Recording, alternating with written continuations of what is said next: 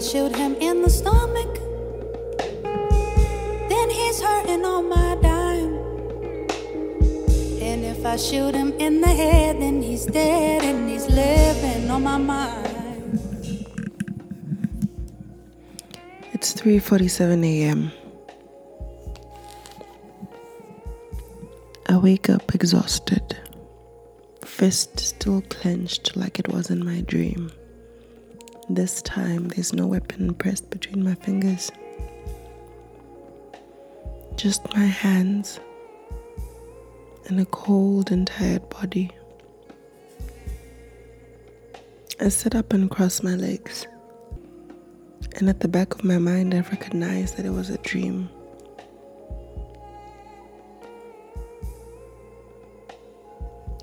I pray for my friend's mother, that she is still of sound mind and welcomes only good people into her life and her family's life. I pray for my friend who is no longer my friend, that she doesn't have to live with the life I dreamt. I pray for myself, that I'm never left alone with a person willing to hurt another person that way.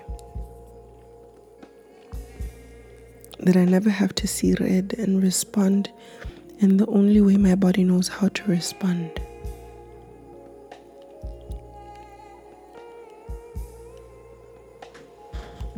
I'm angry and cold, and I'm sad and hugging a pillow. I keep hoping the longer I'm awake, I'll forget the dream instantly, that it will slip out of my mind into the air like most of my dreams do once I open my eyes, but instead this one lingers. I feel it on my arms, where they had wrapped their fat fingers around just above my elbow. In my legs, now weary from kicking too much. By 4 a.m., I'm covered in goosebumps and a deep desire to forget, but I don't.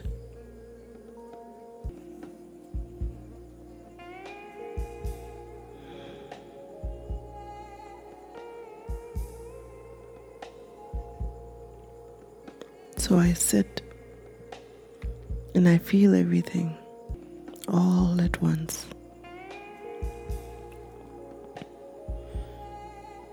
God's name sits heavy on my tongue.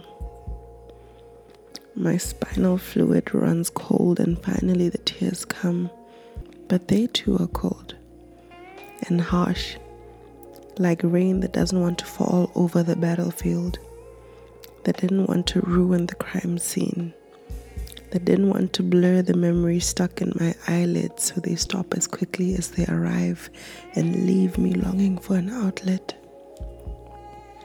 I think of my mother, how I wished I could crawl into her sleeping arms and rest into her fierceness.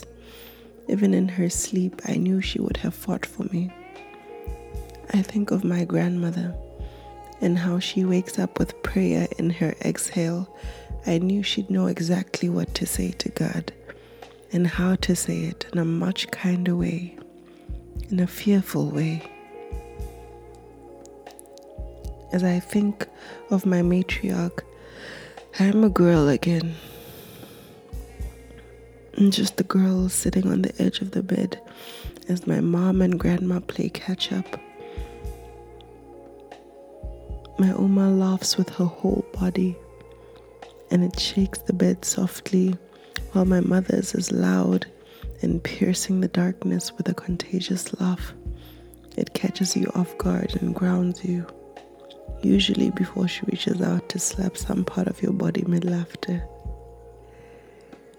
It's this memory that unlocks the tear ducts. They come in, and this time they are hot and steaming, full speed ahead. I do not know if I am sad or happy, but I welcome feeling something other than cold, other than numb, other than empty. I welcome the truth that it was a dream and I don't have any blood on my hands, and I say to God, I thought about it. And I did it. And I didn't hesitate. And I didn't even stop after seeing the life leave their body. And I couldn't tell the difference between my red and his red.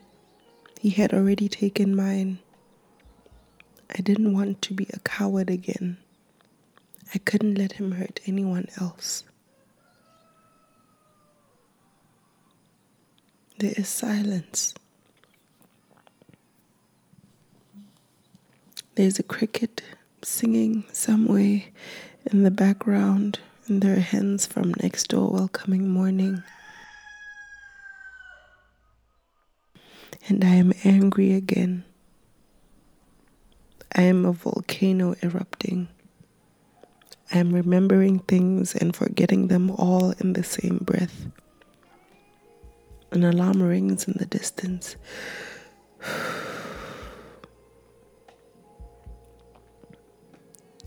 It takes minutes to register that something has triggered the fence, so I force my body to move.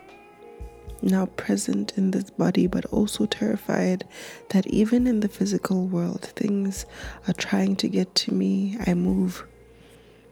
I get to the door.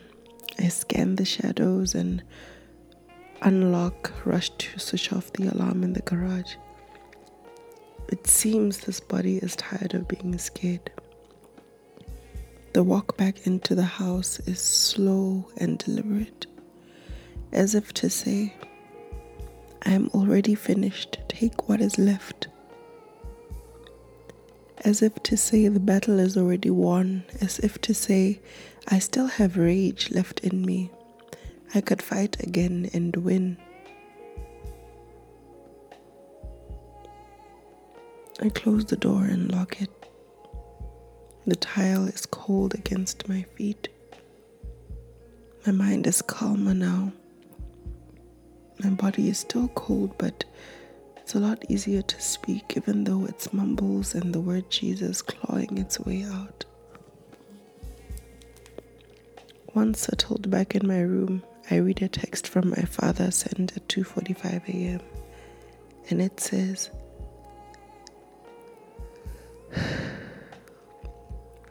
in the midst of the raging storm, the disciples invited Jesus Christ into the boat and he stemmed the tide.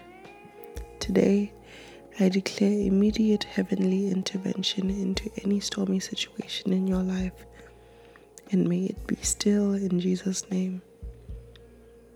Inasmuch as there is no insufficiency in the dictionary of the Lord Almighty, I pronounce this morning that the Lord brings permanent separation between you and any form of lack and connect you to the divine source of abundance in Jesus' name. Amen. Wish you have a blessed day, my baby girl.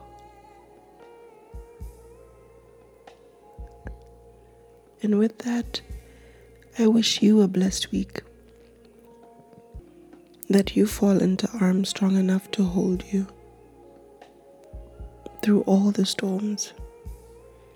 That you lean not on your own understanding. That you find forgiveness under the rage. You are stronger than you think. Very capable. Don't let them take you for anything less than who you are.